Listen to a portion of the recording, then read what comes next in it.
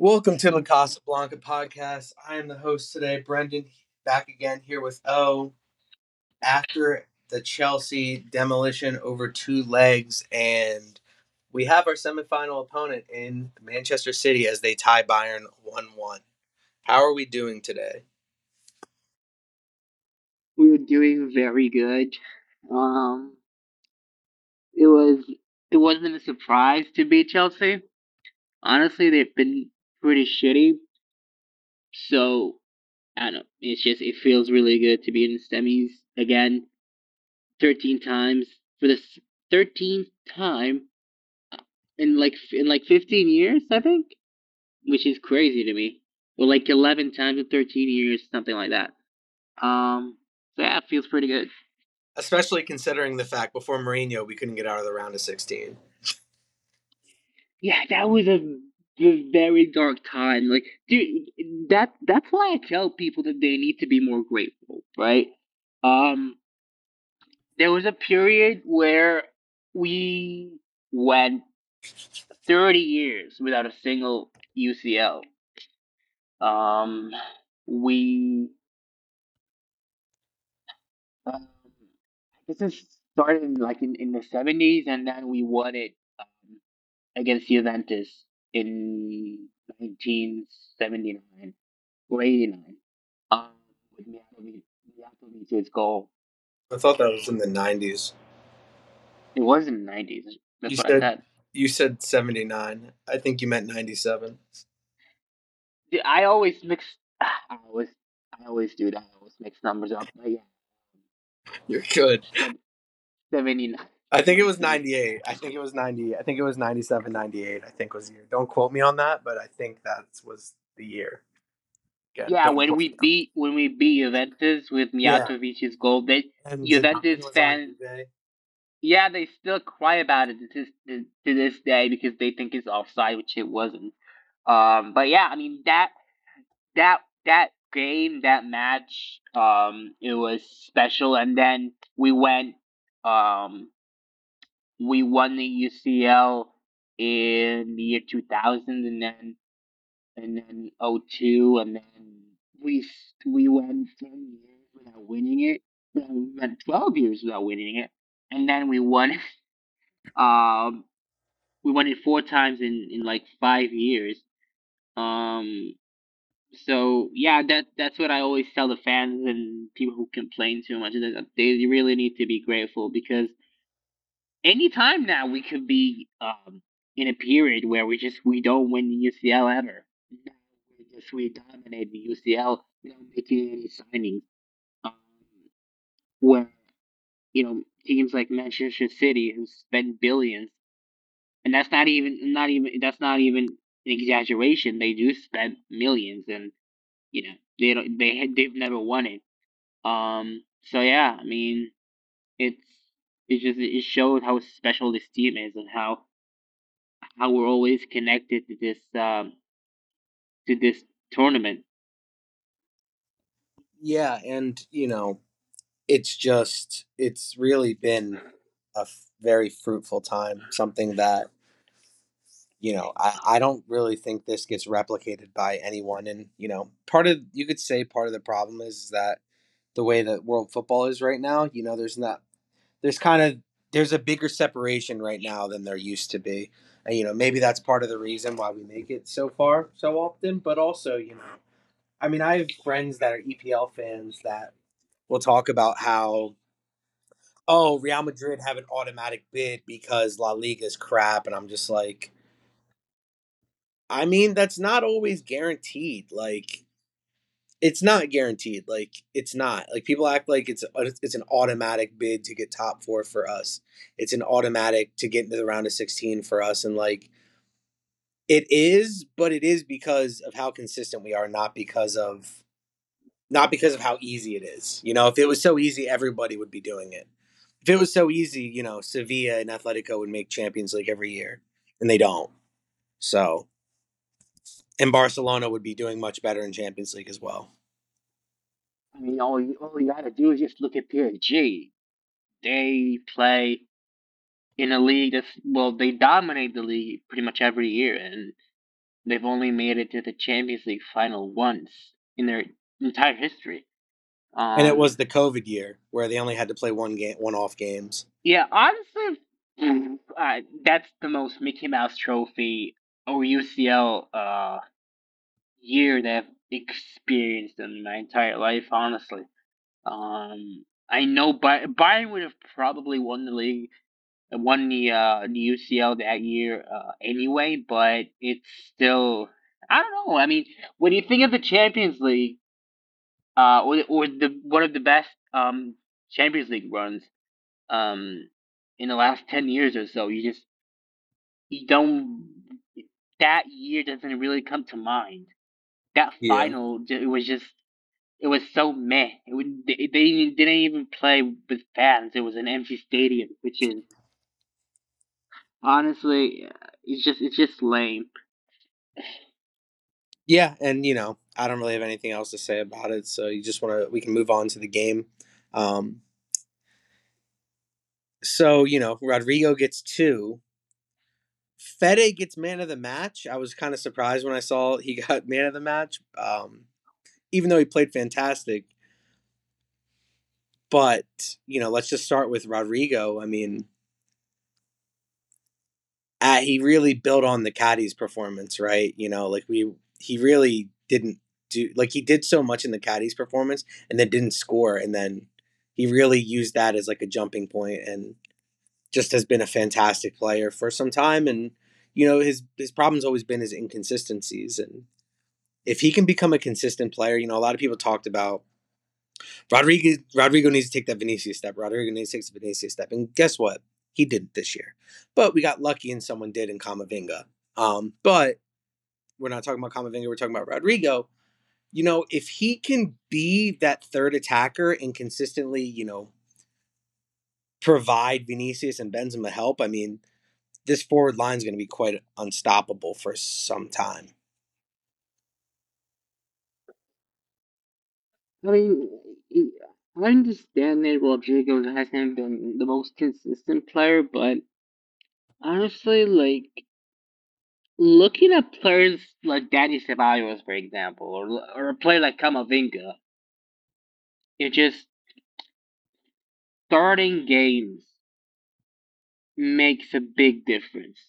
Not just one game, not just two games, but you know, starting, maybe like 5 games in a row. It just, well, first of all, it gives you a massive confidence boost, which every single player needs. Like there was a time where, not even long ago, it was like 2 months ago, Carlo Ancelotti said Camavinga is better off the bench than when he starts.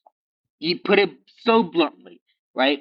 But now, I honestly cannot imagine the starting 11 without Camavinga, whether that's in as a left back or in the midfield, right? Uh-huh.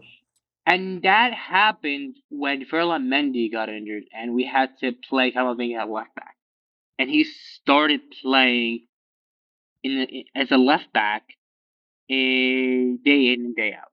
Every single game, he would Uh-huh. play. He would play there, and that run of games, even though he hates that position, even though he's not the best in that position, he is the best in that position at Real Madrid. That's for sure. um, but he's no left back, and he does have some issues. But you look at Camavinga, and he's amazing, right? He's not just he doesn't he doesn't just play a left back for us. He he also transitions into a fourth midfielder. We're playing a midfield three, um, which really helps when we have Modric and Kroos in the midfield, who are are not as young as they used to be, not as quick as they used to be.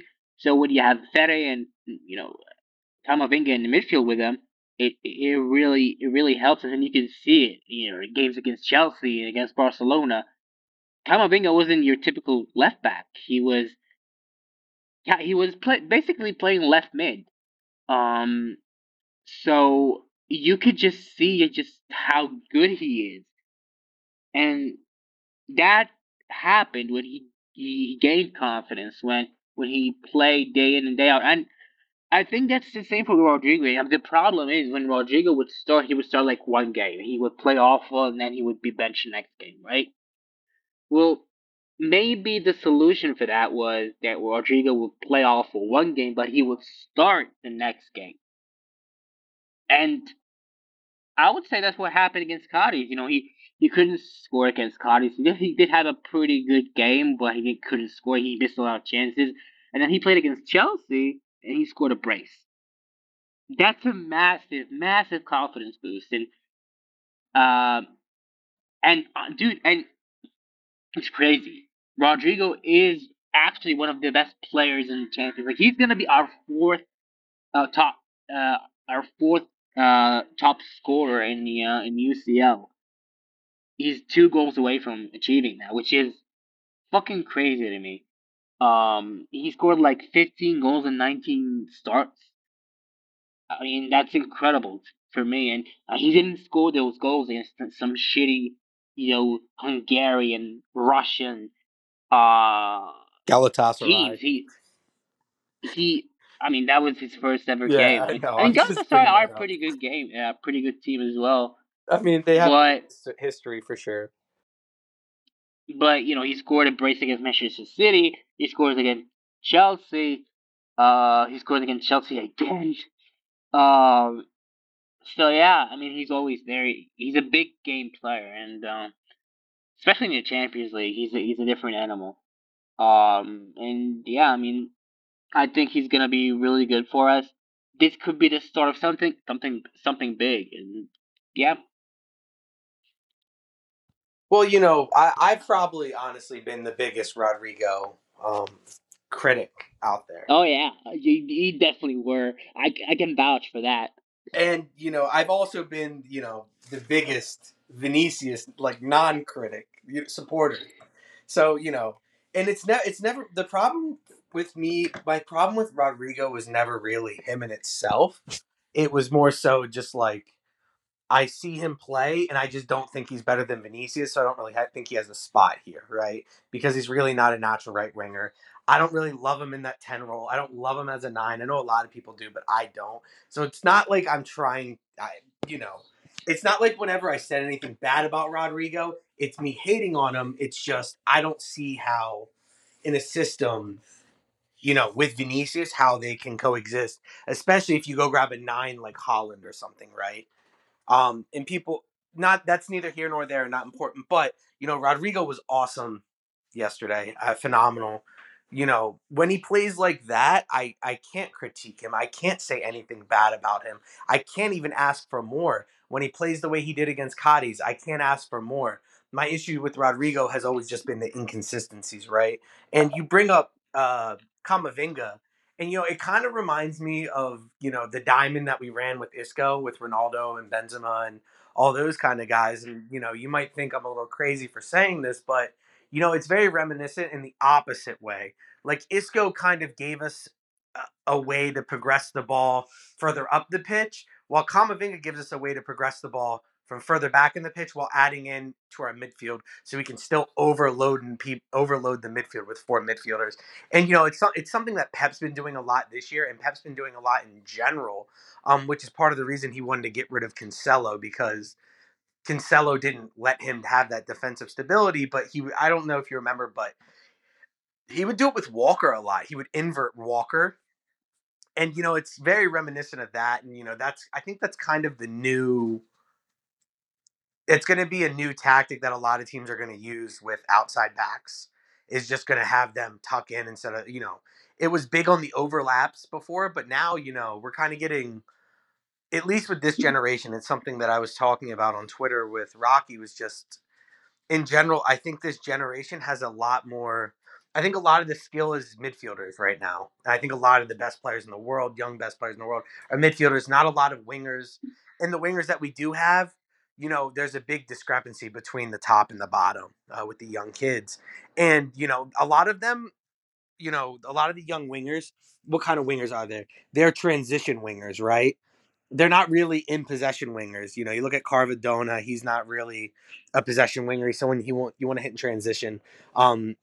You look at Leal, he's another one. You look at Vinicius, he's another one. You look like Mbappe. He's another one who's a transition winger, and I think that inverting these outside backs kind of allows in possession to, take a lot of emphasis off those wingers and kind of help in overloading and then getting them in the box on the end of more balls where they can succeed. Um, and that's something where Kamavinga could actually be useful because he's not really a left back. Like like you said, he's kind of playing a left mid, and like honestly, he's kind of playing like a left DM really when I kind of watch him. Like it's kind of reminiscent of like in build up, it's like a 3-2-2-3 really. Because Modric is a little bit more advanced, Fede's a little bit more advanced, and Cruz is kind of there, and sometimes him and Cruz switch.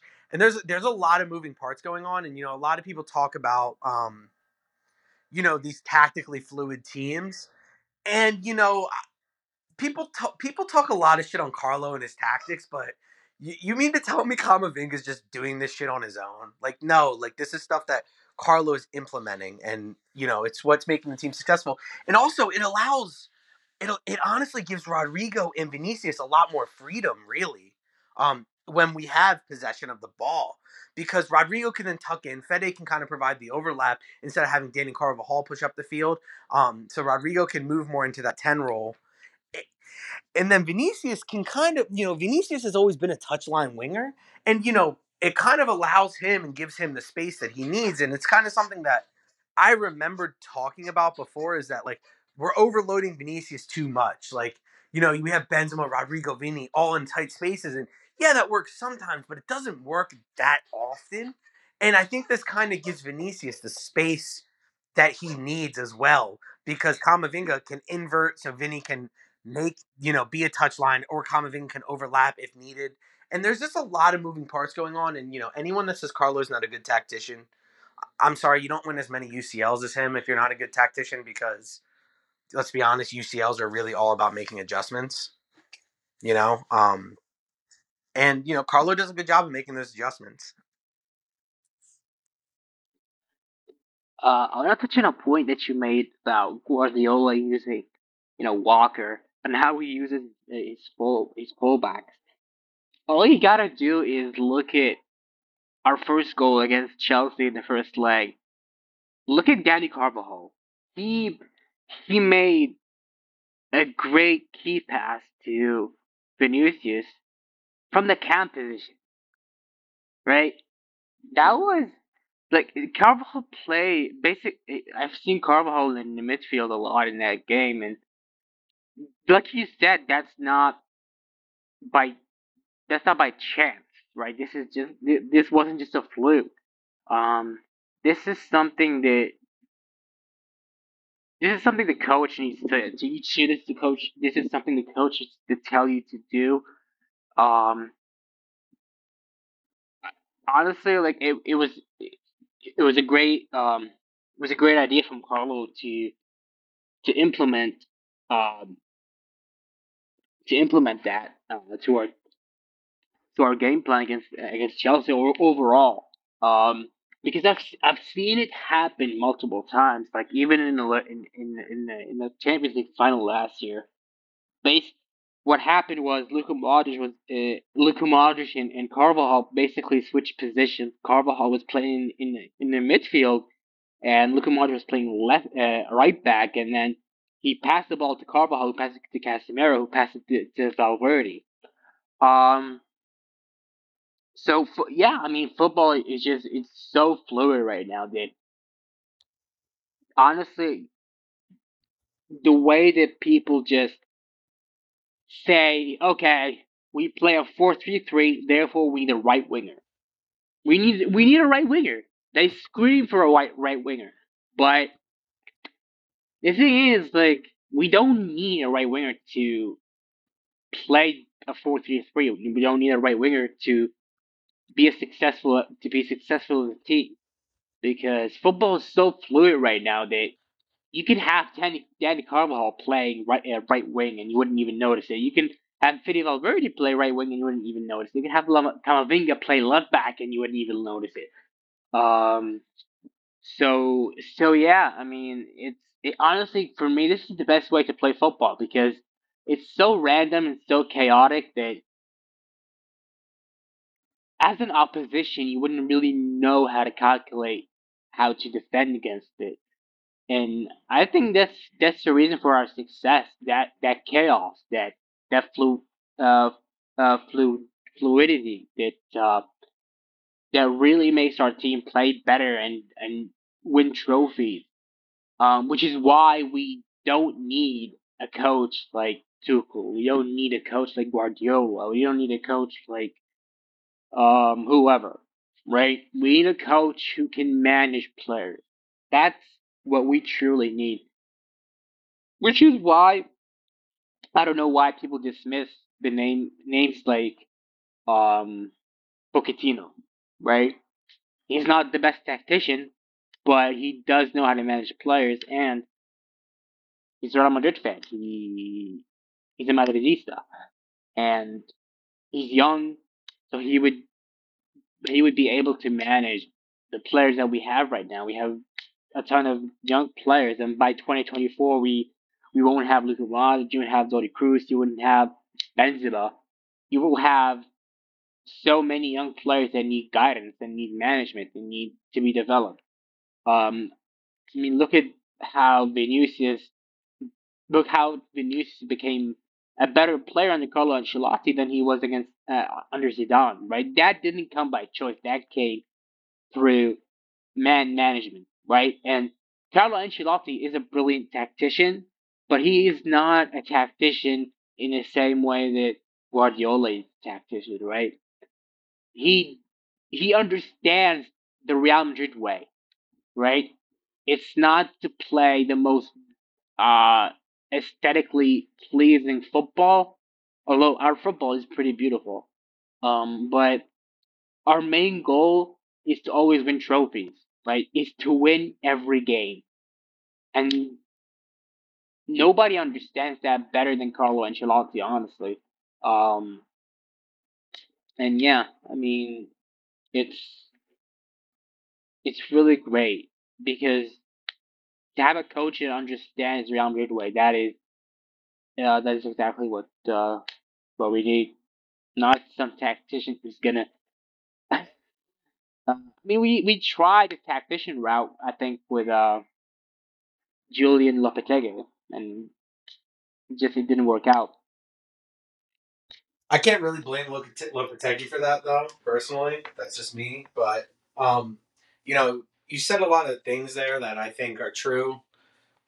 And I don't, I wouldn't write off not like a tactician succeeding here, especially with the current group of players we have right now. Like, imagine like Vinicius got a little more structure in his game. I think those.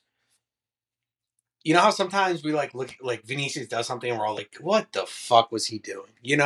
And yeah, we do it with Benz too. Like what? Like why didn't you make that pass? I think sometimes some structure would be good for some of those guys.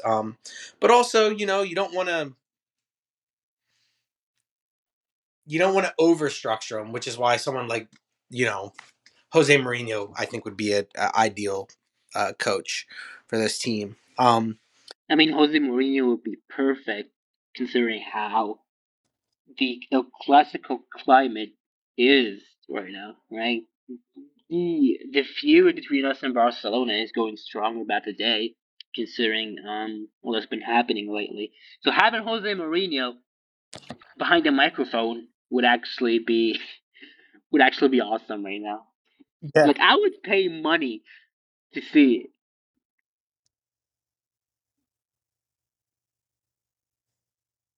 yeah, and I don't really have anything to add on to anything you said other than that. So do you want to talk about the rest of the forward line with Benzema and Vinicius? Do you want to talk about Vinicius first, and then we can get to Benzema? Yeah, I mean, I thought Vinicius was. I mean, he didn't have the best game, but even when Vinicius doesn't have the best game, he still got an assist. He still made six uh, successful He dribbles. also assisted Uh, Fede's assist. yeah. Um, honestly, like he was marked pretty strongly by Reece James and Fofana. I mean, they had to use force to stop him. Um, I mean, that's classic La Liga tactics. They didn't use force to stop him in the first leg, but then they realized that's the only way to stop him, so they played a bit dirty. Which is fine. I mean, he could take it. He's like I said, he still made 6 dribbles, and he still made an assist. Like I said, he still made the um pre-assist to Rodrigo's goal. So even when you have two players marked to mark him so strongly and so aggressively, he still made a big difference. Um, and yeah, I hope he rests the next game. We play Celta Vigo. I don't fucking care about that game because I don't give a fuck about La Liga anymore. We lost La Liga, even though Barcelona keep flopping, which is we're fine. We don't really care. I mean, it's better to lose the league by like 8 points or 7 points or 6 points rather than losing them by 12 points. I do agree with that, but it doesn't change the fact that Barcelona have won La Liga. So they don't really care. Vinicius definitely I told you yesterday that I thought he should be subbed off, and you agree because who gives a fuck? I mean, we were up by four goals, and he still was not subbed off, even though he had an overload few days ago. And yeah, I mean, he's Vinicius, right? He's for me the best player in the world right now, or I would say the most exciting player in the world right now. That's for sure. Yeah, I think the best way to put it is he's the most decisive player in the world right now. Like, he either makes or breaks the game, and that's just kind of how good he is. I mean, he's just a fantastic player. Honestly, you know me, he's my favorite player on the team right now.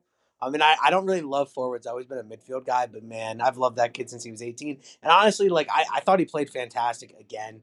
They gave him space and he kept taking advantage of it. And like he was kind of like on his facilitator game today. Like sometimes he's a goal scorer, sometimes he's a facilitator.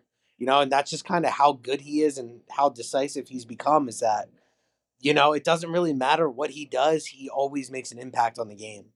Um and we talked about, subbing Vinicius off just to keep him healthy.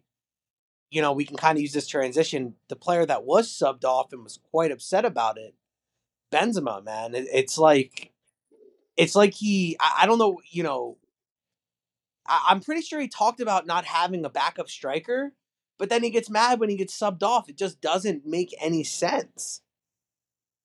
And it's shit like that is the reason why he doesn't have a backup striker, because he gets subbed off in a game that we're up 4-0 on aggregate, or it was 3-0 on aggregate at the time. Yeah, it was 3-0 in aggregate at the time, and he's upset, and the game is already put to bed. I don't think Chelsea, because he got pulled at like what, like the 66th minute, 68th minute. I don't think Chelsea are scoring, 70th. what was it, 70th? I don't think Chelsea are Yeah. scoring a goal in like 3 goals in 20 minutes. Could they? 100%. But you know what, man? Like, get your rest. We need you for. I texted a friend. I was like, before that game, I was like, we literally have 5 games that matter for the rest of the year. Copa final, UCL final if we make it, 2 semifinals, and the Chelsea second leg. Those are the only games that matter for the rest of the year. I hate to say it, but also, you said, oh, okay, I'd rather lose the league by 6 points instead of 12 points. Like, yeah, I agree, but also like I kind of disagree in a sense because that will just piss me off because of all the stupid points we dropped around the World Cup, post World Cup and pre World Cup. Um, the team just not really after the Celtic match, after, I think there was an international break we went on, and then after that, it just we kind of like mellowed out. Um, but so like pretty much what I'm saying is that I'd much rather lose the league by 6 points than like lose like Barcelona beat us by 1 point. But back to Benzema, you know, it's a catch-22. Damned if you do, damned if you don't with him because he doesn't want to get pulled off. He's 35, so when he doesn't get pulled off, he gets injured. We saw he's been injured pretty much the entirety of the season until recently. like injured on and off. I don't think he's had a run of games until recently. Um, and he gets upset when he doesn't, score his goals. Essentially, I think he wanted to stay on because he wanted to score goals. That's the only thing I can think of. There was no other reason to stay on. I think he wants, and that's selfish, man. Like that's selfish. Honestly, it'd be better for his career for him to win another UCL trophy than it would be to score more goals in the Champions League. I mean, it's funny to me because I read a report today that said that Benzema asked the board to sign more to reinforce the attack. It's funny. So why did he get upset when a game that's pretty much over, right? Um, the game that's pretty much over. Why does he get upset that he would get subbed off at the 70th minute? Does he believe that when we reinforce the attack, that we would fucking sub off Vinicius and keep him? The Because 35 he's year old. 30. Yeah, because he's a 35-year-old. Why should we keep him on the bench for a game that's already done and dusted? He played like shit against Scotties. He could have lost that game because of how many chances that he missed. He missed a chance. He missed an open goal. He hit the fucking post or the crossbar, and we could have lost that game. We won by 2 goals that he had absolutely nothing to do with. And I don't understand. I don't understand why he's such a diva. Um, he gets injured a lot. He gets many overloads. He has many muscle injuries. So subbing him off 20 minutes before full time is actually a smart idea. I understand why he would get pissed off, but at the same time, he should be mature enough to understand that he's old and that he shouldn't play every single fucking minute. And same goes for Luka Modric, right? Um, but at least Luka Modric doesn't really complain that much when he's benched. I mean, he gets benched in the league sometimes. He gets benched in games that don't really matter. Um, but uh, but Benzema, man, he refuses to sit on the bench. I mean, when Benzema gets injured, he doesn't play because he can, right? But when Benzema's fit, he plays. He doesn't rest like others do. I understand he doesn't have a backup, but at the same time, I mean, you can play whoever in his position. I mean, like I said, the league is pretty much done and dusted, so we don't really give a fuck. But he wants to play because guess what? He wants to win Pichichi, and guess what? I don't give a fuck that he wants to win Pichichi because the league is fucking over. I mean, if we don't win the trophy, but you get your fucking Pichichi trophy or whatever, okay. I mean, if it makes you happy, but we don't really give a fuck. That's a personal achievement that we don't share. We don't really care about. What we care about is you being fit enough to play against Manchester City or the fucking Copa del Rey final or the Champions League final if you do beat City. That's what we care about. So you not wanting to sit on the bench for 20 fucking minutes, man. Oh my fucking god. And guess what? He was subbed off and we scored Well, without him. and worst of all, is we don't play Man City for a while. Because of, normally I think we'd be playing like next week, but the season is longer because of the World Cup being in the middle of the year. So, our league season goes into June. I'm assuming the Champions League final is going to be in June. So like we still have one, two, three, four, five games between now and Manchester City. We play Celta Vigo on the weekend, Girona midweek, Almeria the next weekend, Real Sociedad midweek, Copa final against Osasuna that weekend on May 6th, and then we play Man City on May 9th. So to me, these 4 games between now and the Copa, I would just be mixing and matching, and like Vinicius will play 1 game a week. Benzema will play 1 game a week. Let Camavinga play midfield. Like just let Jesus Vallejo play. Like I don't give a fuck about these games. So I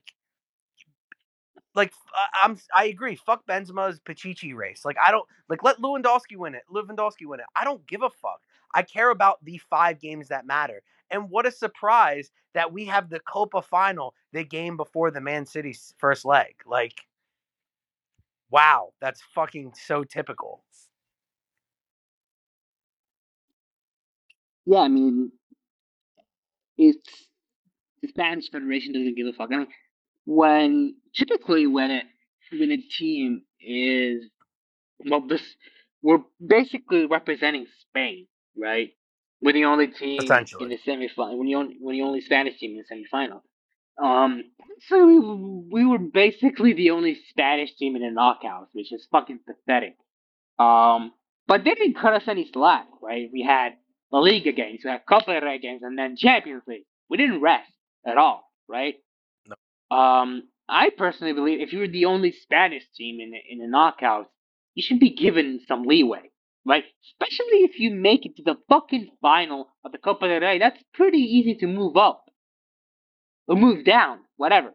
But keep them separated by like a fucking week or whatever, right?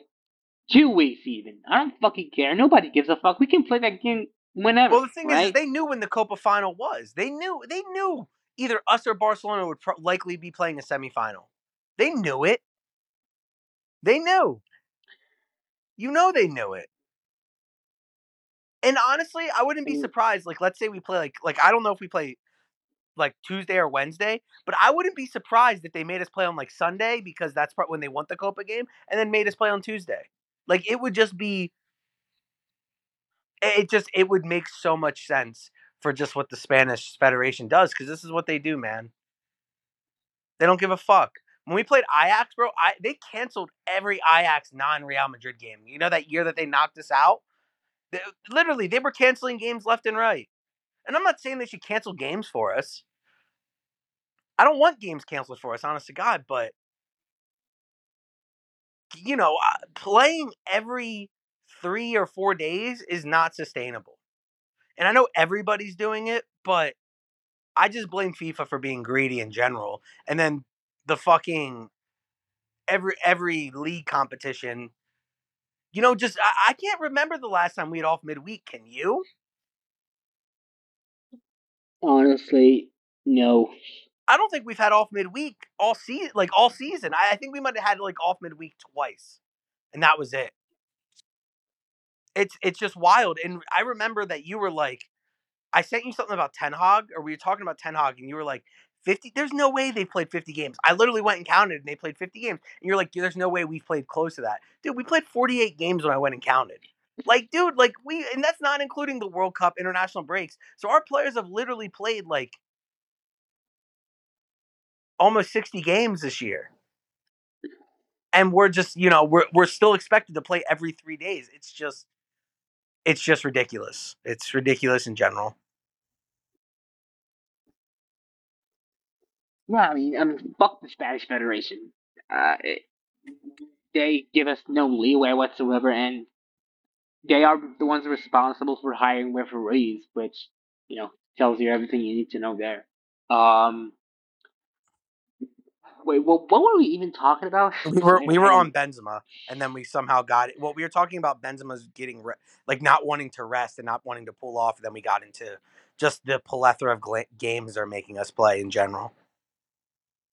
Yeah, I mean, Benzema needs to fucking make a choice. If he wants us to sign attackers in the summer, he needs to know that those attackers will be replacing him.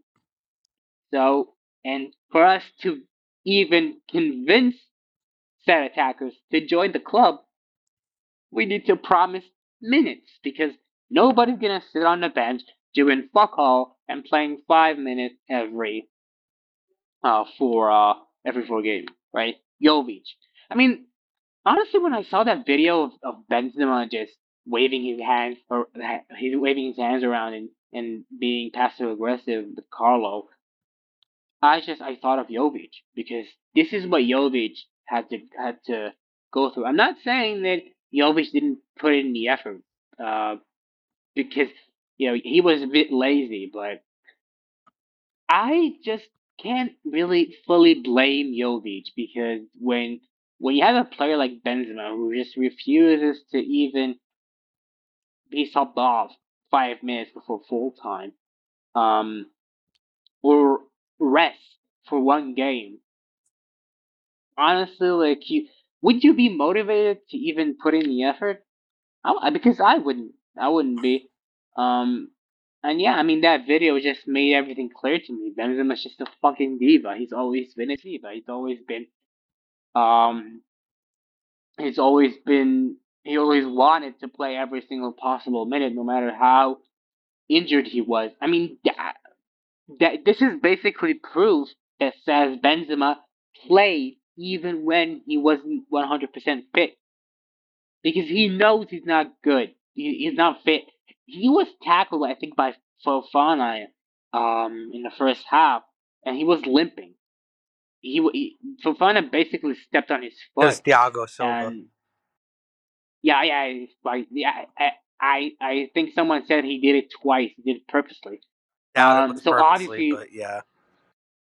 yeah, I mean, Ancelotti obviously would want to take him off because he doesn't want to risk him, and then he does this bullshit at 35 years of age, and he's our fucking captain. It's just a bad image, and he should be a fucking example, but he's not. Um, Maybe I'm being too harsh on him, but thing is, like I said, he's our fucking captain. So if he's not gonna be an example to the younger players, then he should not be our captain. I mean, I don't think Benzema should be our captain anyway because I don't think he has any qualities that of a captain because he's so isolated on the pitch from the other players. Honestly, when there's a fight, when there's an argument with the ref, he doesn't get involved because he said that he believes that it's all nonsense. You shouldn't argue with the ref. Blah blah blah. You shouldn't argue with other players on the pitch because it's a waste of time. I mean, sure, but then I remember playing like Sergio Ramos, for example. He would intervene every time one of our players has an altercation with the opposition, and then you have Benzema who just does fuck all. Which I don't think you should do if you're a captain, but that's beside the point. Benzema, he should he should he should be more humble because he's gonna play his last fucking season next year, and he should know that if we do sign someone, he's gonna be the one suffering. Yeah, and like a lot of people are like bringing Roberto Firmino, and honestly, I'm one of those people. I'm like, bring him the fuck in because you know what people are like. I see people, and shout out to the people that we know. They're like, when Benzema goes, the whole system is Benzema, and it's like, okay, yeah, you're right, but like, let's not act like if we got like a proper nine, and by proper nine, I'm not saying Benzema's not a proper nine, but proper nine, like a nine that Fox in the box nine, Jamie Vardy, Early Holland. Holland, that kind of nine. You don't have to. The system doesn't have to revolve around him. And honestly, it would probably be better to get an actual nine if Rodrigo's going to be floating around like that. Even if Rodrigo's on the right wing, if Rodrigo's floating around, there's not really a problem because Rodrigo can kind of take up that link up play spot. But that's neither here nor there in this conversation. Just the fact that people act like we're overly reliant on Benzema and we're really not. But bringing in someone like If we're overly reliant on one player, it's actually Vinicius. exactly, we are If you very over reliant on Vinicius and his line breaking ability, 100%. Dude, look at our heat maps. We basically like 90% of our offensive strength comes from the left side, aka Vinicius Junior. So let's not kid ourselves. The first goal that we scored against Chelsea in the first leg, that was all Vinicius. That was all Vinicius, and all Benzema had to do was just tap it in.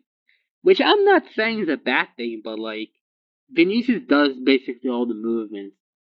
He's the player that helps Benzema the most, not the other way around, as many people think. Yeah, and like I said, Roberto Firmino would be the perfect player if he is okay with being a backup. And maybe Roberto Firmino wants to win a title in another league. Like do a little Zlatan in a sense. Like Zlatan's at AC Milan right now, but he's not doing jack shit. Zlatan could be playing for somewhere else and be starting, but Zlatan is very happy at Milan being a leader there. And that takes a. I'm not the biggest Zlatan fan, but that takes a lot of maturity, and takes a lot of self assessment to be able to sit there and be like, I'm not the best option for the team right now. Olivier Giroud is, and I'm going to be here. I'm going to be supportive. I'm going to be, a leader for this team, and maybe I'll win some more trophies. And if Roberto Firmino is willing to be that guy, I think it'd be a great option. Except Firmino probably needs to play 30% of the games for him to be okay with that. And so, if we're playing a 60 game season, which let's just say it's a 60 game season, uh, 30% of that is what, 15 games? Not even. Yeah, about 15 games, 16, 17 games, something like that. And that's not including like sub appearances. I'm saying like start 15 games. And Benzema needs to be okay to not start 15 games. And that's kind of where the problem comes in, right? And this hypothetical. So what striker would be okay with, because Jovic didn't play 15 games. Jovic probably played 5 games a year.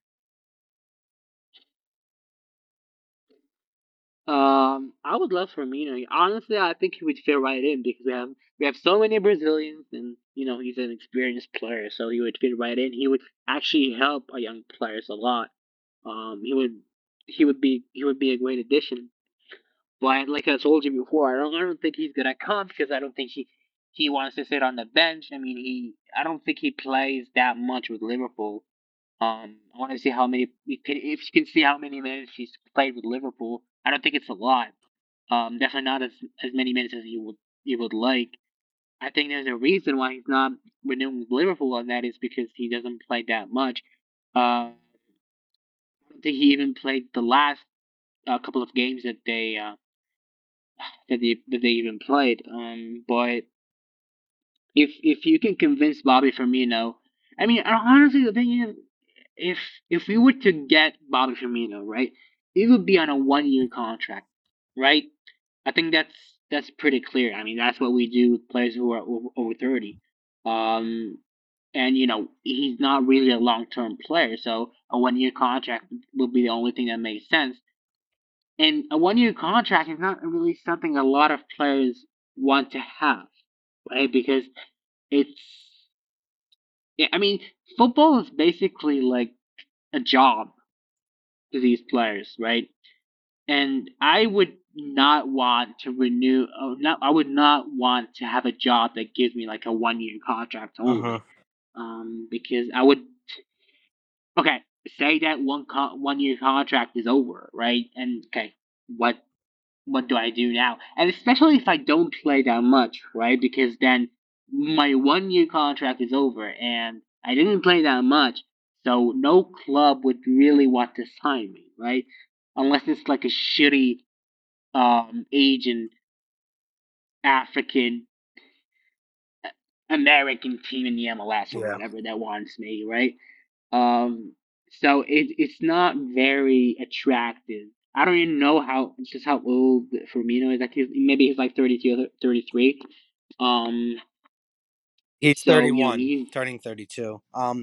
So I can give you some. So Robbie Firmino this year has missed 51 days to calf injury, which came up to 10. 51 Yep. days. How many injuries has he It was had? one injury. It was a calf injury. Last season, he missed 21 days for a foot injury, 21 days for a muscular problem, 7 days for corona, 39 days for a hamstring, and 24 days for a muscle. Um, this season, his minutes he's actually, so until he got the calf injury, he was playing a ton this year. Um, so until he got the calf injury, he was playing a lot, starting mostly. 51 minutes, 90 minutes, 69, 90, 45, 75, 48, 72, 81, 76, 90, 74, 75. So, he's starting most of those games. Then he got the calf injury, and then he kind of looked like he started coming off the bench. But this year he has 1,600 minutes played. 23 Premier League games, 8 Champions League games, 1 Community Shield, 1 EFL Cup game. 33 games total. That's not a lot of minutes. No. I think that's less than maybe Danny Ceballos or Asensio. I think they played even more than that. I'll check right now. Yeah, I think Ceballos played 2,000 minutes. Asensio no, not 2,000, maybe 1,900.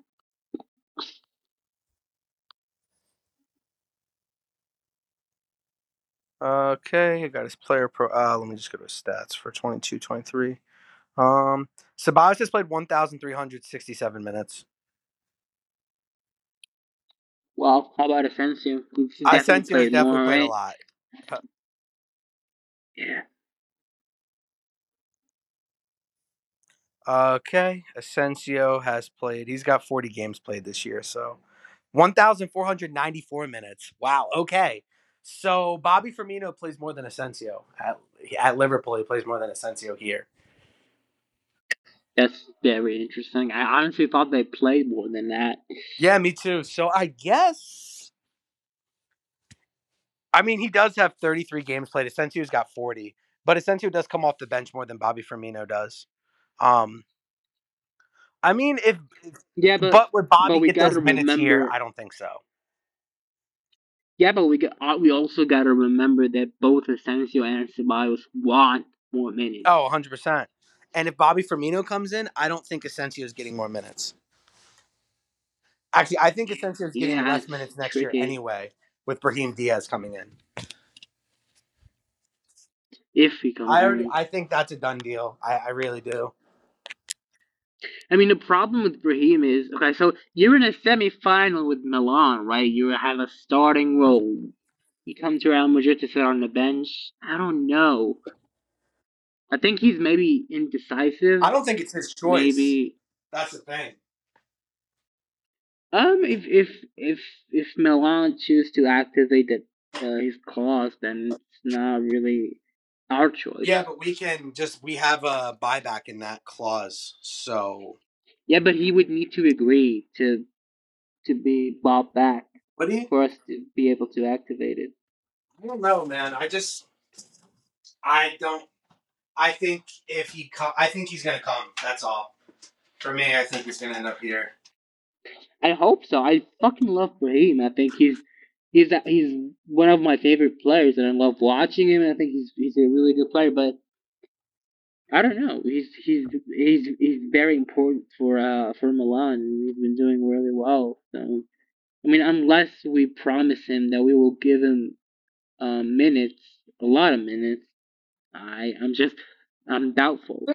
I mean, I even heard that he might be used in the Jude Bellingham deal, which I detest. I don't think. I really detest. Rumors. I know, but we're not the type of club to bring someone back just to get rid of them. I don't know. That's very scumbaggish, and that's not really like us.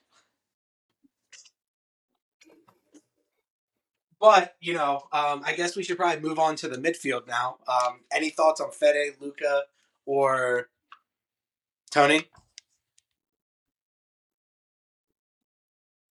Honestly, they just played a perfect game. I have nothing to say apart from the fact that they were amazing. All three of them. We're gonna have Luca and Cruz for another year, which Yeah, is they're not leaving. Is a choice. How do you feel about them not leaving? Honestly,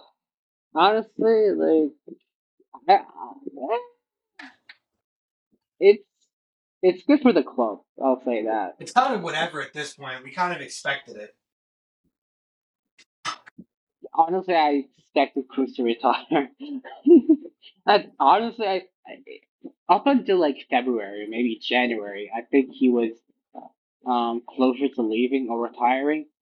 But I guess something changed because remember when Fabrizio Romano, for example, said we will have a decision by like March or February from Tony Cruz, right? But then he was like, I haven't made a decision yet, and then he made the decision in May, late May, that is. I think he changed his mind. I don't know why he changed his mind, but I love Tony Cruz. I think making him for one more year is a good thing. I mean, we both don't have a problem with Cruz and Modric.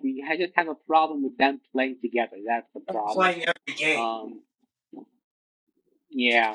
But it's whatever because honestly, like it, they deserve to play in the new Bernabeu. Um, so yeah, I mean, 2024, I Do you guess. think that's the reason they re-signed to play in the new Bernabeu? Yeah, I mean, honestly, all the players that we have right now deserve to play in the scrub like Yaya Diaz, who do not deserve jack shit. But yeah, I mean, Christian Modric, they really deserve to play in Santiago Bernabeu. Um, they do deserve to be celebrated. Um, and yeah, I mean, and we have to admit that just having experienced players like them is good for the young players. Always. Yeah, I mean, I don't really have any complaints about either of them re-signing and staying here for another year. My complaint really has to do more with the coach overplaying them, playing them too much. Maybe when it's not really the best game for them, both of them, one of them, whoever. I just want more rotations. That's my only complaint about it. Like there's a reason. They shouldn't be. They shouldn't have started against Chelsea. You know what I'm saying? Like, Honestly, I think Ancelotti is just sometimes he's just way too safe, and that's always been my problem with Carlo Ancelotti, that he's safe, right? Um, but I'm thinking it's like we don't really know how he thinks. We don't really know what he wants. We don't really know what he had in mind. So I guess it's what we won, and that's that. Yeah, they're gonna play regardless of what we think, unfortunately. So, I mean, congratulations to them. um, yeah, and Chouameni. Let's talk about Chouameni for a minute. He's been getting a lot of hate recently, and honestly, I don't really think it's very justified. I did see a tweet. I don't know if I sent it to you. A friend sent it to me, and it kind of encapsulated what Chouameni kind of is. He's a good progressive passer, but he's not as good as Kamavinga at creating space for himself. Or so like all the space that he like when he makes those passes, it's based on the space that he's been given by the pass instead of Kamavinga can create space for himself. Danny Ceballos can create space for himself. Modric, Cruz, they all can create spaces for themselves. Even Fede Valverde, because he's a very good progressive dribbler, he creates space for himself. Chouameni doesn't really possess that quality, which is fine, but it's why I think a lot of people like the double pivot of Kamavinga and Chouameni together. Um, and honestly, I think Chouameni's been getting a lot of unwarranted hate from the fan base because he was really instrumental in all of our wins against Barcelona early in the year, and I think Carlo has unfairly been criticizing him as well. And we haven't really heard much from Chouameni, but the fit is there, and I hope his camp understands that and agrees that the fit is there. Do you have any extra thoughts on Chouameni and his situation, or just anything about him in general? Honestly, I'm glad he's in that situation because, I mean, he when he joined the club, he was given because cousin Casemiro left, he was getting a starting role right away, and he was great, right? He was great up until the World Cup. Then he lost his spot, but now he has a chance to prove himself that he's worthy of starting for Real Madrid, just like Camavinga did, right? And honestly, I think whenever he played, I thought he was good. Um, when okay, so the thing is, it's sometimes it's unfair, right? Because Carlo can be a little stupid sometimes. Like when we played against Villarreal, he played Daniel Ceballos and Chouameni in the pivot. I think it was a very stupid move because that's not where Ceballos, for example, fits, right? And if you play Daniel Ceballos next to Chouameni, and one of them is not good in the pivot, you're just bound to make Chouameni as well play like shit because in a pivot, both players need to be fit for that role so that they don't make shit harder for each other, Yeah. right? Um, so when you play those guys in that spot, I thought it was a big mistake from Carlo. You can play like you said, you can play Camavinga in that spot and with Chouameni and they'll be amazing, right? You can play Toni Kroos in that spot and they'll be amazing. Luka Modric, for example, does not fit in the pivot. Um, there are types of players who just do not fit in that role, and that's fine. But it was a big disappointment to see Carlos start that lineup. I mean, you played four attackers, and a pivot against Villarreal. I mean, that was a big mistake from Carlos, especially in the in the selection of players that he chose to play in those positions.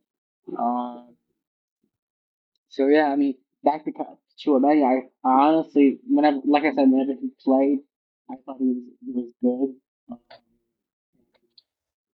he will get his chance. He will get his chance in the league.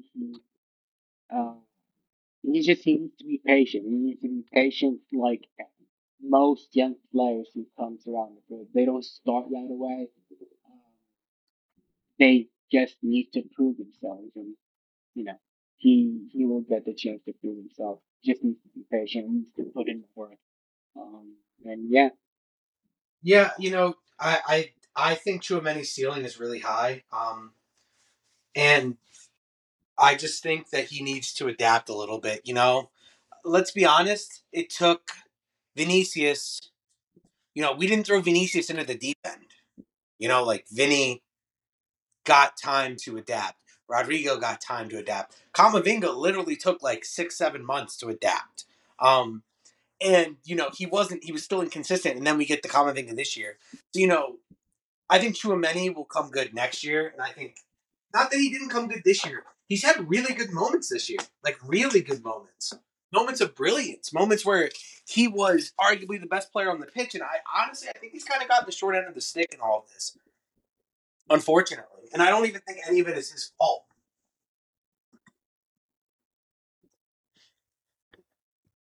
I mean, the thing with Chouameni, I mean, we talked about it before, right? Luca and Cruz must play together, right? I mean, like we said, there's a reason why Camavinga is playing left back instead of the midfield because he's too good to be benched, but there's not a spot for him in the midfield. Same thing with with Valverde, who used to play right wing, he couldn't play in the midfield because so it will always come to this point, right?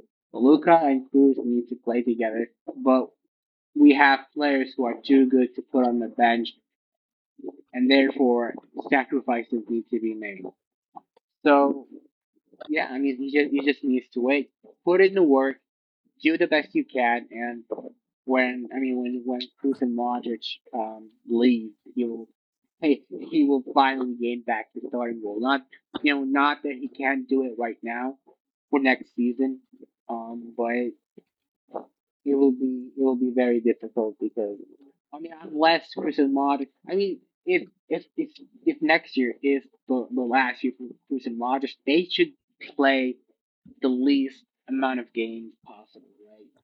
Because you don't want to push Kamavinga and Fede and Chouameni in the same midfield the following season when they're not used to each other, right? You need to play Kamavinga, Chouameni, and Fede together as much as possible, right?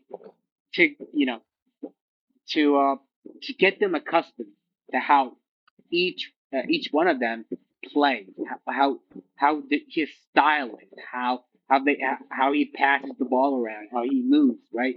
They need to get used to each other because um if they keep playing next to Luka and Modric, right, and out of nowhere, okay, let's shove them all in the same midfield. It won't work out, right? Um, so yeah, Luca and Cruz need to play less, a lot less next season.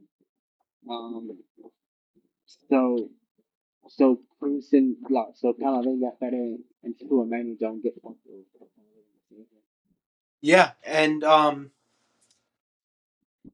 that's why Ceballos, I think, is it's really important to lock him up again, and just kind of tell him like, dude, wait, next year you're going to get more minutes than you did this year, and then the year after that, like you're going to be third, fourth choice. You're going to be whatever one you want them to be.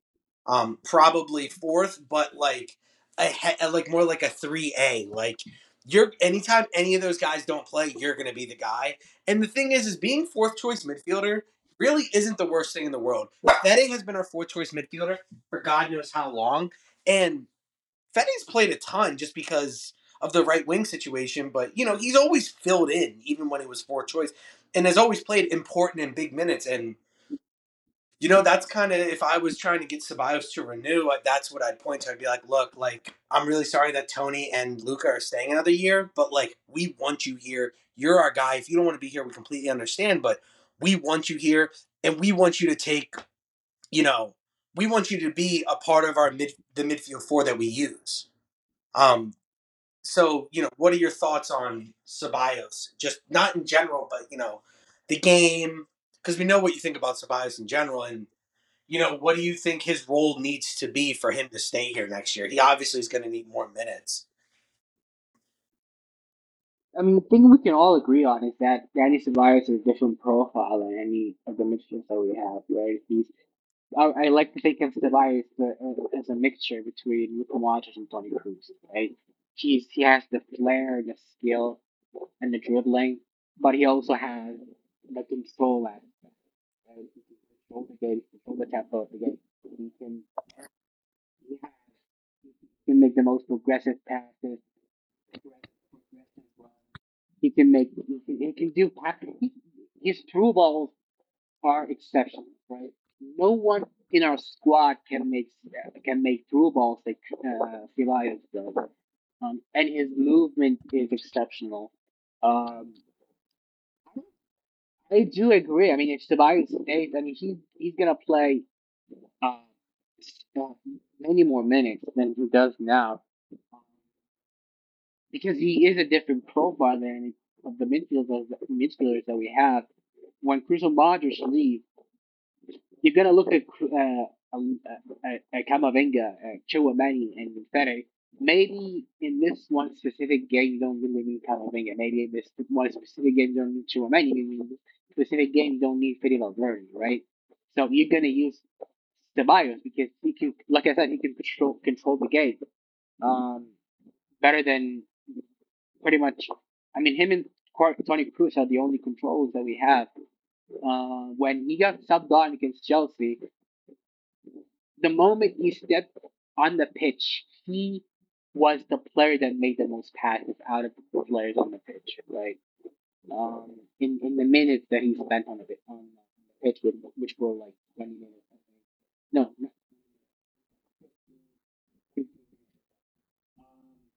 And if you look at our second goal, he made a few passes, right? And then the ball went to Rudiger.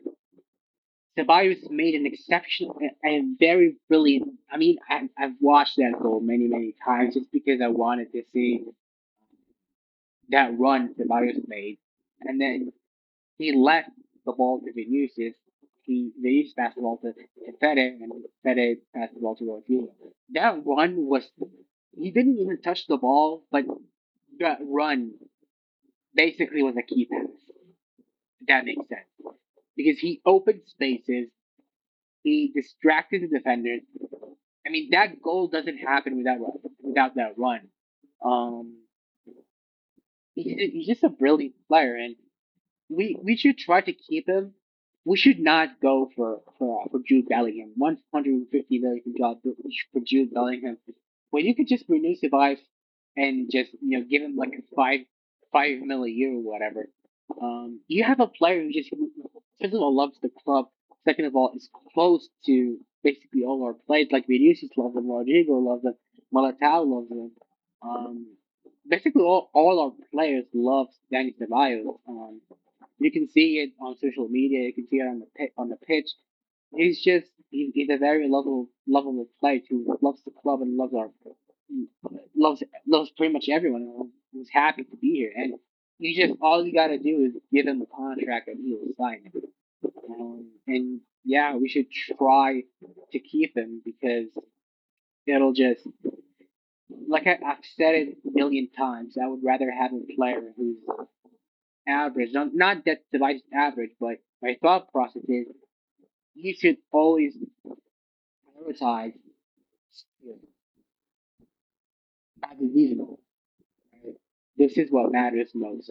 And I think the club's doing that, though. Like, I think the club is personally really putting that first at this point. Like, you kind of saw it with the Chouameni signing. Like, we kind of told Monaco, hey, we're not going to spend over what you're asking. Like, we're not going to spend more.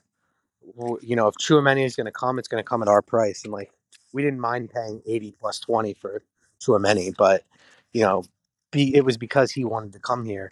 And, something you mentioned about Dani Ceballos is his runs. And, it made me think about Gareth Bale, and how successful, how many goals Cristiano scored because of Gareth Bale's off ball runs, and like Gareth, that was something that made Gareth like so elite. And like, I mean, really, I know Cristiano and Gareth didn't like, not that they had any problems, but it's not like they were like friends on the field or anything like that.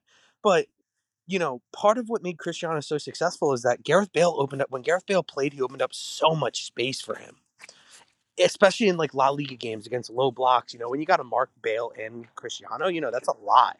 And so, it just really, it's very reminiscent of that. Ceballos is always working. He's always, I'm not saying Garrett, not in that sense. He's like Gareth Bale, but the off ball movement and, pulling defenders. He's very good at pulling defenders out of spaces, which opens up space for others. And it's something that, you know, is what made Cristiano get to that next level, especially in big games. Especially in not like, not, it didn't even have to be big games. It could be just regular low block La Liga squads. Um, yeah. Uh, and that's kind of, Ceballos, I think, has deserved a renewal, and I hope he decides to stay. We know the club has offered him one recently. It came out, but he deserves to stay at the club, and he's someone that can easily be successful here. And something that's not even talked about is his age profile. We don't really have at the club, and I think that's kind of why it's important to keep him. We're really old and really young. We don't really have any of those in betweeners. Um, because Alaba's not that young. I guess Rudiger probably fits into that mold, but looking at the situation, not all of the guys have that. We're very young, but we're also very old. There's really no in between. Um, and then even more so beyond that, do you have anything else to say on midfield, or do you want to move to defense? Hashtag survives to Yeah. nothing. Mm, Also, something that should be pointed out was just the Chelsea fans leaving, and just the Madrid fans kind of took over the stadium, even from like after the first goal. You couldn't really hear the Chelsea fans anymore. It was just, you could really only hear the Madrid fans. yeah, I mean, I heard it on TV and I couldn't believe it. I thought they had like a mic directed towards our fans, just because I couldn't believe just how quiet the Chelsea fans got. Which I don't really blame them, but being a Real Madrid fans, being a Madrid fan, our fans don't are not quiet. When we can see it, they get louder, Yeah. right? So Um, so then, in moving on to the defenders, Alaba ends up picking up a knock. Militao ends up picking up his extra yellow card, which then suspends him for the first leg. Rudiger has to come on at halftime, and Danny Carvajal, I didn't really think he was any tempted much. Any of your thoughts on any of those guys? Militao, best center back in the world, fucking should have been benched um that game, but he's incredible. That double block against Conte. Um, I thought Chelsea were gonna score, but they didn't. And I thought like that shot from Conte, I thought it hit the post, but nope, it was Militao who blocked it. Um, and yeah, I mean he just had a brilliant game. Um,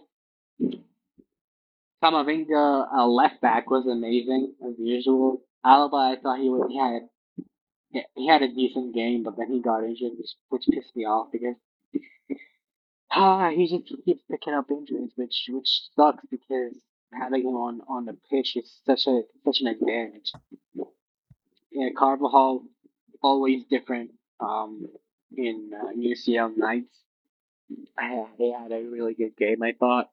And yeah, uh, just it was a good game defensively, and let's not forget that save that Courtois made against Cucurella. Um, while Chelsea fans were calling him a cunt and insulting him like total degenerates. Um, just he's also the best goalkeeper in the world. So yeah, I mean our back, we had a clean sheet back to back against Chelsea. We had a clean sheet back to back. Period. Against Cardiff, now Chelsea. That's for us this season. That's actually insane.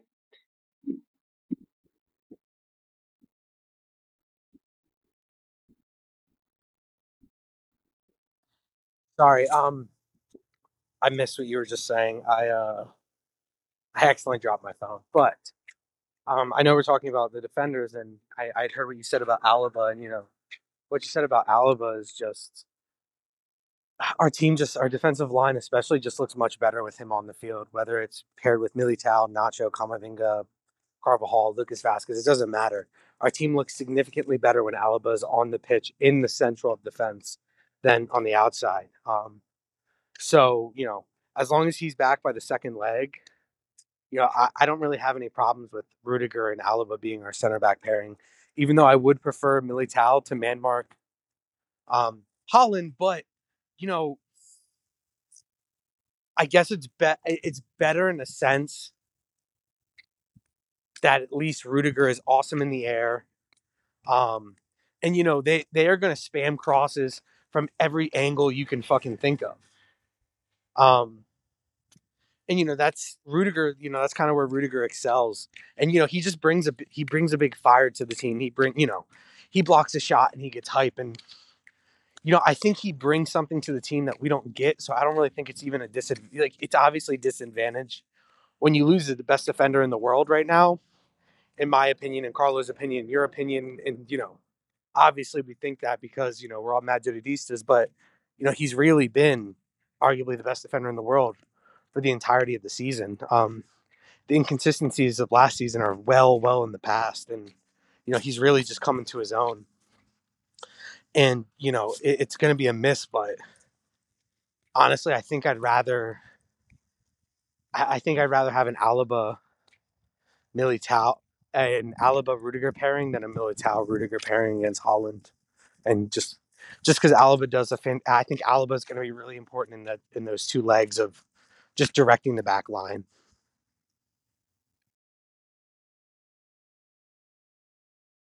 I mean, I guess the only problem with having Rudiger is that to he failed to net offside to make that offside trap work. And Holland, his off the ball movement is insane. And he's really fucking quick.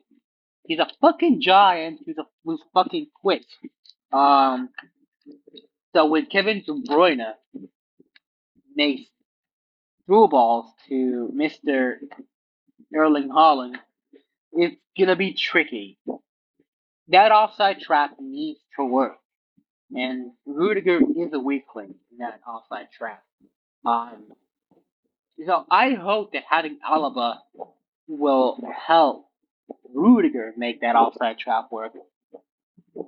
Although when I've seen them play together, it did seem that they were not really in sync. Um, I remember when we played Villarreal. I remember when Shikwizi, I don't fucking know how to pronounce his name. That Chuckweezy. Nigerian that fucked us in. Yeah, that Nigerian who fucked us in the ass. I remember when he scored. I think the second goal, the first goal. That goal when he trolled Nacho. He played Nacho. Rudiger and Alaba were nowhere to be seen. Not we were like dead ass in the middle of the box, and they were nowhere to be seen. That for me was a disaster. Alaba was like so far into the midfield. Rudiger was basically playing right back, and Nacho was playing center back. Dude, our defense against Villarreal was disastrous. But there's a reason why we don't do podcasts on La Liga games anymore. We play awful in La Liga, and honestly, we would lose our minds if we start doing podcasts about La Liga again. Honestly, like it would be just us shitting on the team, every single player, and we would just get pissed off. And you don't need to hear it. We don't need to say. It. We just it's better that we do podcasts on UCL games for now. Um, so yeah, back to Rudiger and Alaba. I mean, I wish that we had Militao because he's so good at man marking, and that's what we need when you play against Erling Haaland because Militao managed to stop Lewandowski. Who he's one of the best um strikers in the world. So and he doesn't just man mark you; he bullies you. I did not see. I don't know how Rudiger would work with man marking. I don't think I've witnessed it, but I have a feeling that he would be good. He would be good at it because he's also a very big, tall, huge, muscular bully. Um, but so is Erling Haaland, unfortunately. So I mean, honestly it's gonna be fun. It's gonna be fun, and I hope they do manage to stop him because you've seen that. You've seen what he. I mean, I just hope they don't play like Upper McConnell did in the two legs because holy fucking shit, that was. Yeah, and I don't really have any qualms about it, to be honest. It's just obviously we'd both rather Militao be there, and to me, just use these next 4 games to get proper rest and keep everyone in line um, as best as they can. Because truth be told, like I said, now we have 4 games that matter. That's literally it. No more, no less. Even if Barcelona drops, I don't think so. It's really no harm, no foul. We drop points in the league. Just use those games to rotate. If we remember correctly, that's what won us the UCL last year was the fact that we had the league locked up, a month beforehand. And so, just finish these games up, get through the league games. I think we have like 9 league games left or something like that. 10, 8, so we're at the tail end of the season now. This is when shit actually starts to really matter. Um, I think because Carlo made the Copa final and the UCL semifinal, I think his job is safe. I don't think he's going to leave at the end of the year. I don't think he's going to get replaced because I think he's happy here. And honestly, I think the club is quite happy with Carlo and the job he's done with the squad. And, I don't really have any complaints about him. Do you have any other points that you want to talk about or anything else you want to say? Nope. I think All right. Well, thank you guys for listening to La Casa Blanca podcast. Go follow us on Twitter, TikTok, wherever. We're going to try to start getting more content out, but it's just kind of, we've both been kind of busy and have a lot going on in our lives right now. And personally, I think we just enjoy talking about Real Madrid anyway. We would be doing this anyway on PS5. So, might as well record our conversations. Thank you all for listening. Yeah, and don't forget to go follow my boy on Twitch. Yeah. Do what you want. Hala Madrid, nada mas.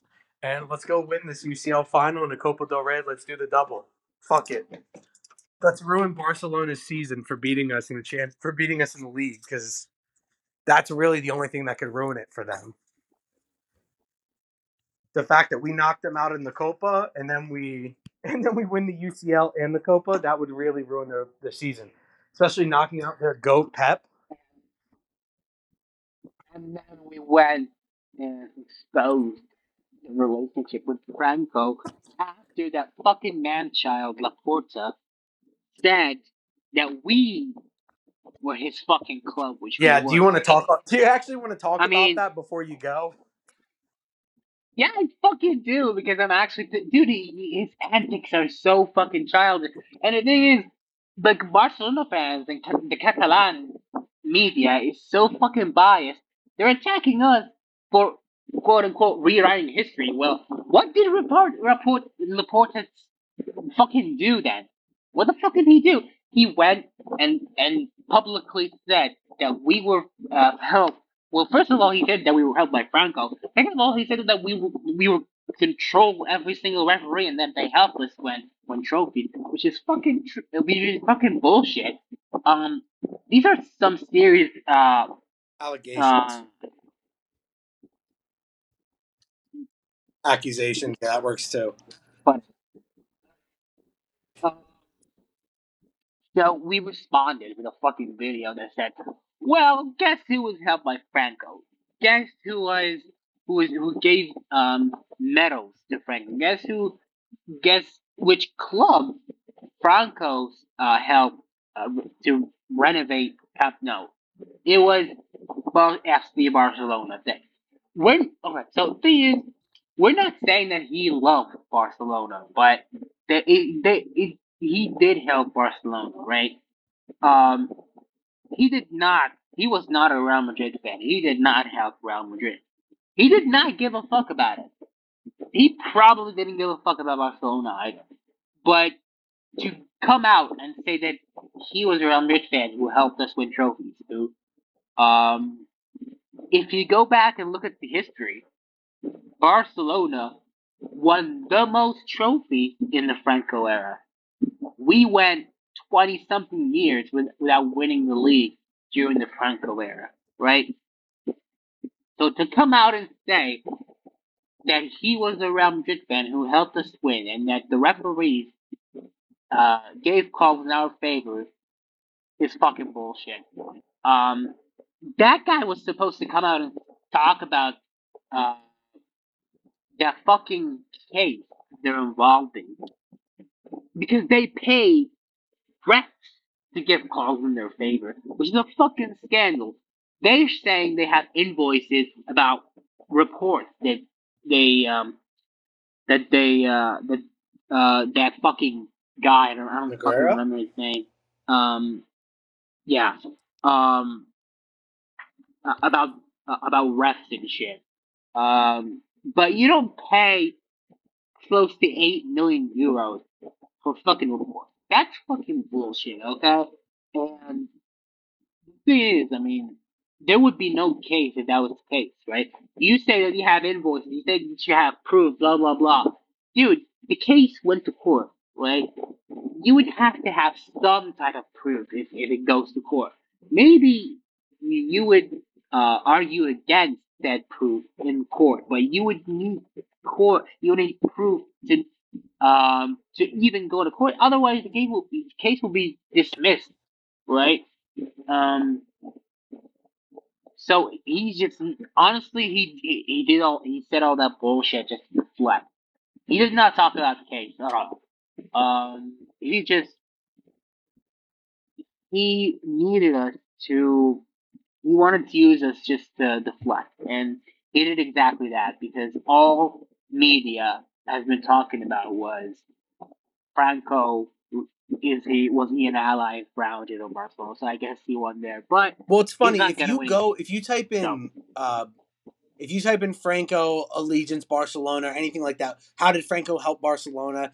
All the articles that come up are all how Franco helped Real Madrid, which is fucking. I mean, it's just this. It's they are rewriting history, and everyone is rewriting history for it to be this Real Madrid pro Franco team. Like they act like Franco won us the UCLs. They act like, and honestly, there was a time where actually Santiago Bernabeu kicked General Franco out of his press box because he was tired of his shit. Does that sound like a guy that's a part of the allegiance? Does that sound like a guy that's a part of the coalition? No, it doesn't.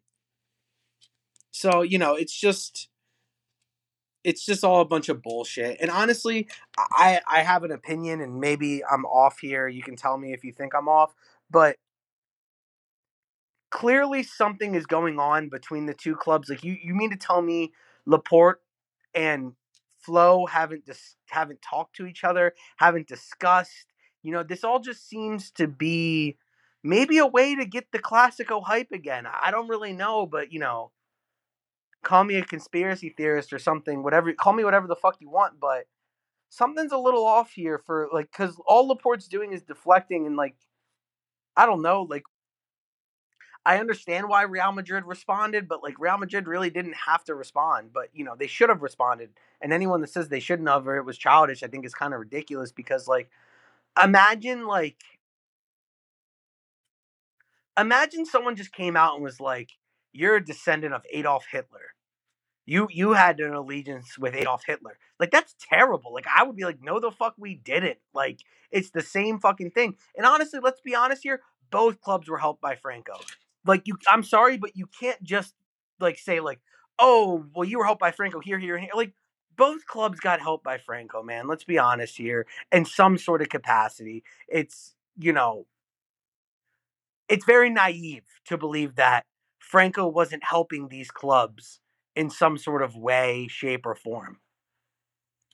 Like I don't know. Maybe I'm off color there. I don't know. I think it's very naive. It's like asking, because you go along to get along.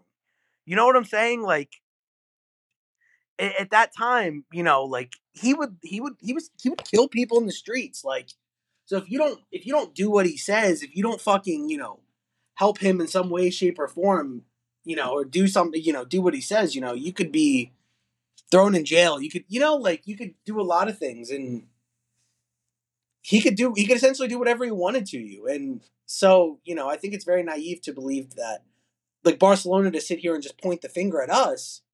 Well, we can point the finger back at you, and I'm sure that Athletic Club can point the finger at anyone else, and Atletico Madrid can point the finger at anyone else, and like I'm sure most of these clubs had some sort of relationship with Franco at some point. It's just he was essentially he was a high profile official that no one could tell him what to do.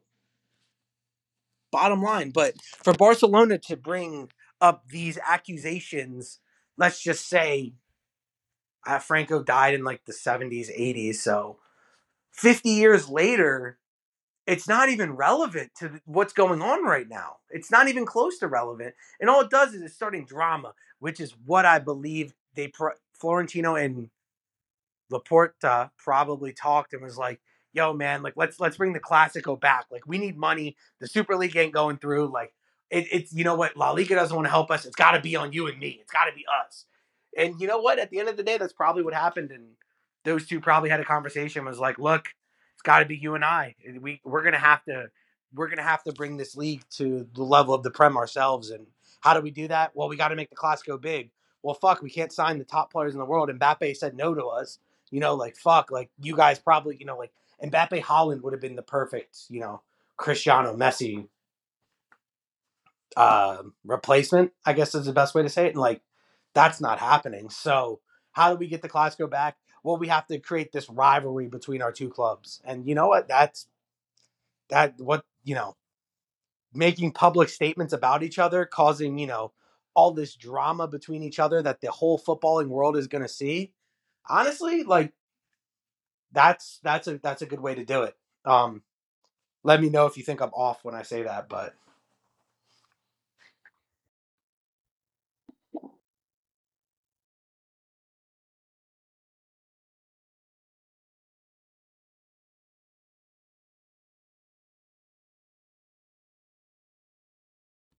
you're muted if you're trying to speak. I don't really know. Oh, I was talking. Yeah, I don't think it's something that was agreed upon between Laporta and Florentino. I think what happened was Laporta is in a tough situation. His club is involved in basically the biggest scandal in Spanish football.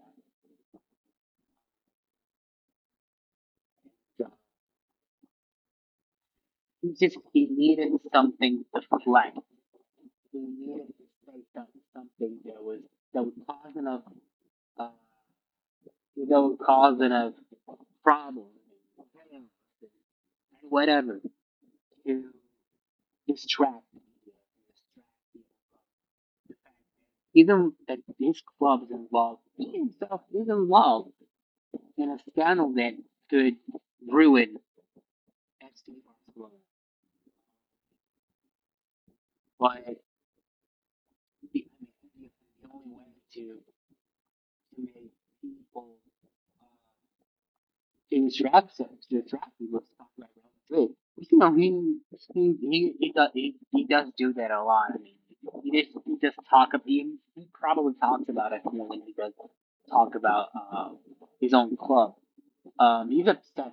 He's a fucking kid as well. I mean, today there was an assembly of representatives of Spanish clubs, and he apparently did not shake hands or talk to Jose Angel Sanchez, which is fucking pathetic to me because that's just he's not in high school. Okay, I mean even if you have a problem with the club, I mean you don't have a problem with Jose Angel Sanchez personally, so just shake hands, talk to him, say hi, blah blah blah, be respectful, be polite, be civil, right? But no, he's a fucking kid. That's how Laporta always been. He's a fucking kid.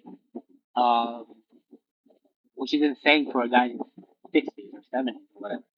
Um, so yeah, I don't think it's something that was agreed upon.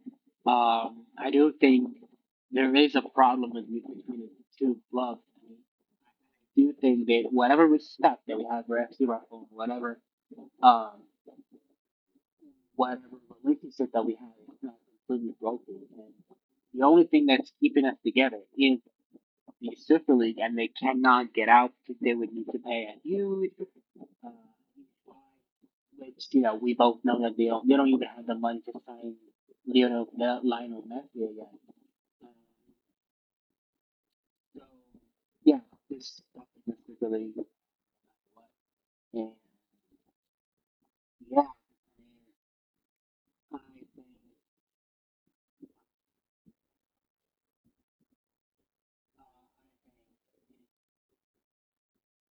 think it's like I said, it's just Laporta trying to flood. Yeah, I mean, that's kind of all he can do at this point, too, when you really think about it. What else is he going to do?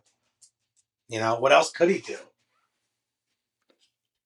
I mean, if he accepts that they did any wrongdoing, all he can do is deny it. He doesn't have any proof that there's no proof that they didn't do it. There's no, and they're going to say there's no proof they did do it. But, I'm kind of just waiting till the thing is, I don't even think you can prove that they did it other than just the money. And, I'm just kind of sitting here like, at this point, it doesn't even fucking matter. Like it really at the end of the day, this doesn't even matter because nothing's gonna happen to them anyway. Maybe that's a sad thing to say about it, but it's just how I feel.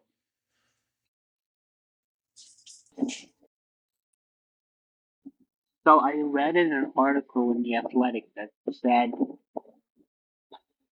Negreira had a payment of I think it was 50K euros in like 2017, 2018. I'll send you the article. It said that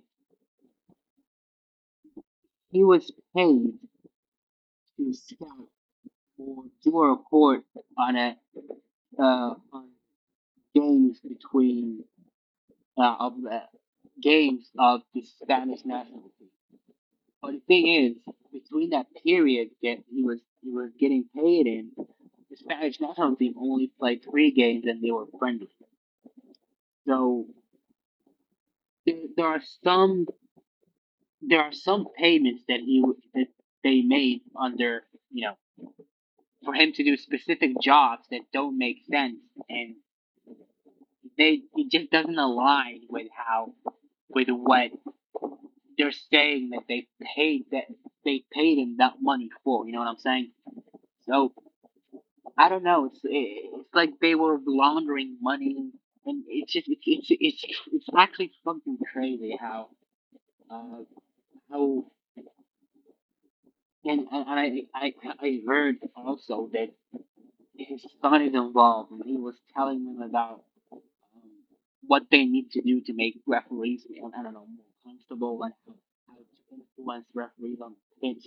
It's fucking insane, actually. Um, Honestly, all they need to do is um, just get this. They just need proof that these payments were made on for false reasons. I guess I don't fucking know.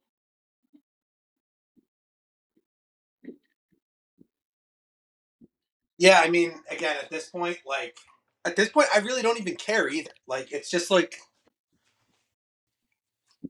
you know what I'm saying? Like, to the point where, like, it's just literally whatever happens, happens. If something happens to Barcelona, good, but do I think something's going to happen to them? No. So, at the end of the day, it doesn't really matter.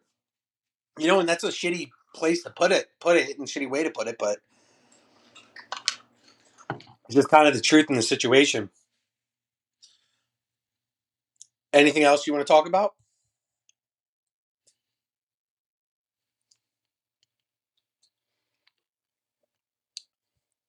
You muted yourself again if you're responding.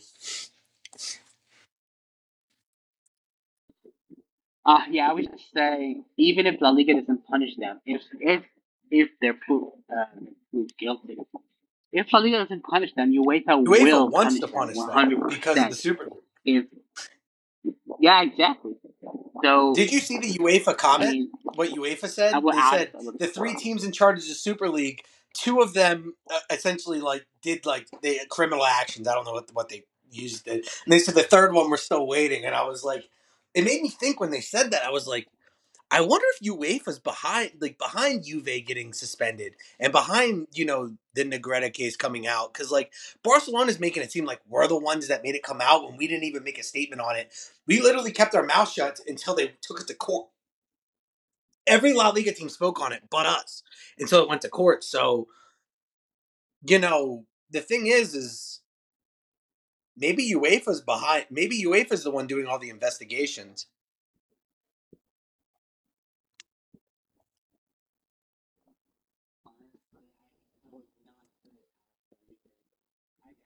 honestly, they just tried to find whatever bird they could find on the teams involved.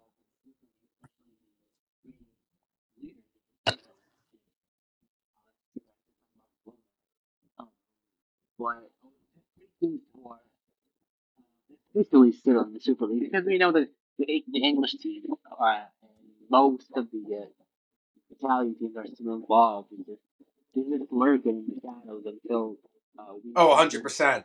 And the funny thing is, UEFA paid all those teams to drop out, and I'm sure they took the money, ran, and we were just like, "Nah, we're not frauds." That's one thing I'll give Barcelona, man. Is at least they stuck with us. who.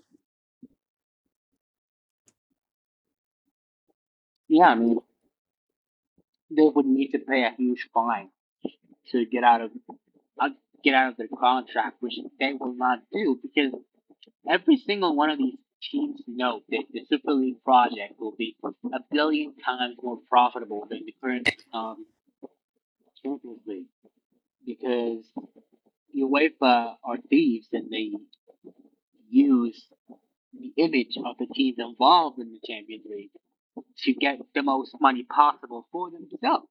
They get the biggest piece of the fucking cake when the Champions League is basically the teams involved in it. It's not because it's called the UEFA Champions League. It's not because of UEFA. It's because of the teams involved. You could take every single team that plays in the Champions League. You can take Bayern, Real Madrid, blah blah blah blah blah, and play them in fucking African Champions League or whatever, and you would still have the same number of views. You would still have the same excitement. Um, because you watch Champions League because you want to watch Real Madrid versus Chelsea. You want to watch Champions League versus Bayern, and that's what I tell people. I mean, you will not get bored if you watch Chelsea and if you watch Real Madrid and Bayern play. Once a month or 2 times a month or once every 2 months or whatever. If you see them play often, you will not get bored because these types of games are very attacking, very exciting, very competitive. And that's what Super League is all about. So when UEFA decides to um, put these big clubs together and you know take all the most of the profit for themselves. I mean, the winners of the Champions League, last year we won like 130 million, right? That's less than the team that wins the championship gets for uh going to the Prem. Which for me is fucking ridiculous. Honestly, I mean the prize money. The team that wins the Champions League needs to get so much money. Like they should get enough money to build another club and another team. Honestly, they should get like 200 million, 300 million, 500 million because it's the toughest and the biggest um, tournament that there is, right? So for UEFA to take most of the money is honestly disgraceful to me. Yeah, I mean, UEFA's been corrupt since day one. That's something we've known for a long time. It was made for the clubs, and then they put a body in there, like a governing body, and then the clubs are the ones getting screwed. So it doesn't really make a whole ton of sense. But at the end of the day, can't change it now. Anything else you want to touch upon? All right. Oh, we have gone for almost 2 hours now, and honestly, Yeah, they I mean, flew it's by. I been think I've talked yeah. about I everything mean, that I and we want can to meet up talk and about not for talk a La Liga, while. but talk housekeeping and stuff like that, like Real Madrid stuff, whatever you want.